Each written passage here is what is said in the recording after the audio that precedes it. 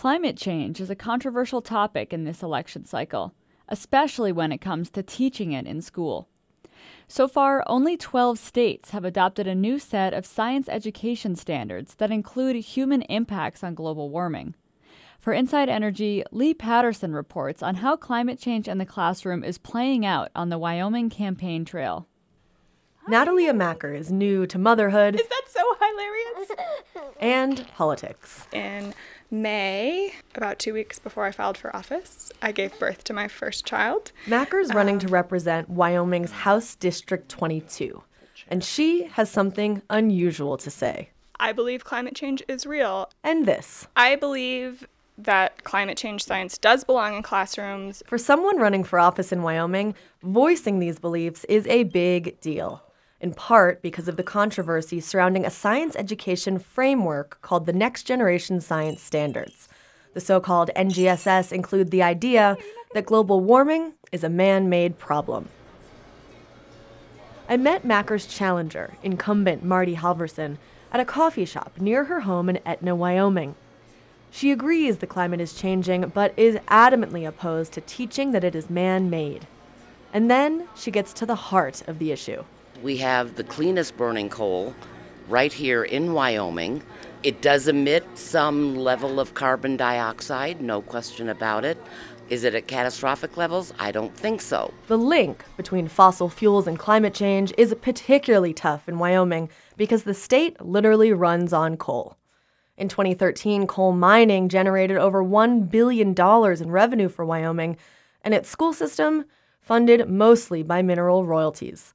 That's why climate change is such a big election issue here. It's come up in nearly every debate. Like here in the gubernatorial. They're the new generation science standards, obsolete. This is a censorship of science. And in the school superintendents. Our school districts are screaming for a science standard. They're off-the-shelf standards, and we live on top of a science classroom in Wyoming.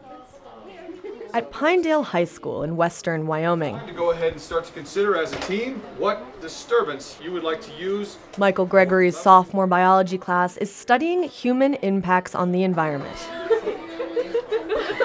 Girls in a cluster collapse into giggles as they try to explain ideas for the impact they've chosen. Global warming. That's a good idea. It's a good topic to go ahead and work with.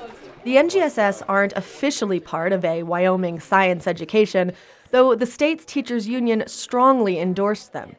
Gregory was himself a member of the state committee that reviewed the standards, but he understands the conflict. You know, I grew up in Wyoming, and I've been aware of the natural resources and their benefit to our state since I was a kid.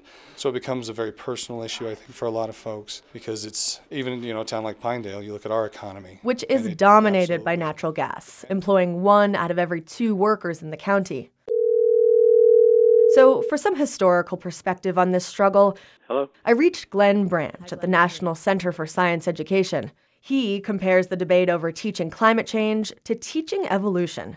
That debate's been going on for more than a century. In both cases, it's claimed that the areas of science are bad science. It's claimed that accepting the science will undermine our morality and our freedom. And Wyoming is not at all alone in opposing these standards. 38 states in total have not yet adopted the NGSS.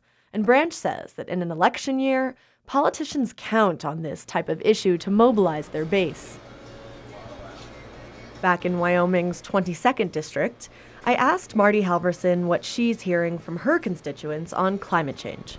Only that they don't think man-made catastrophic global warming should be taught as fact. Beyond the campaign rhetoric, the NGSS issue is not quite dead in Wyoming. Proponents hope to give the science standards another review in the next legislative session. Its fate may depend on who wins in November. For Inside Energy, I'm Leigh Paterson.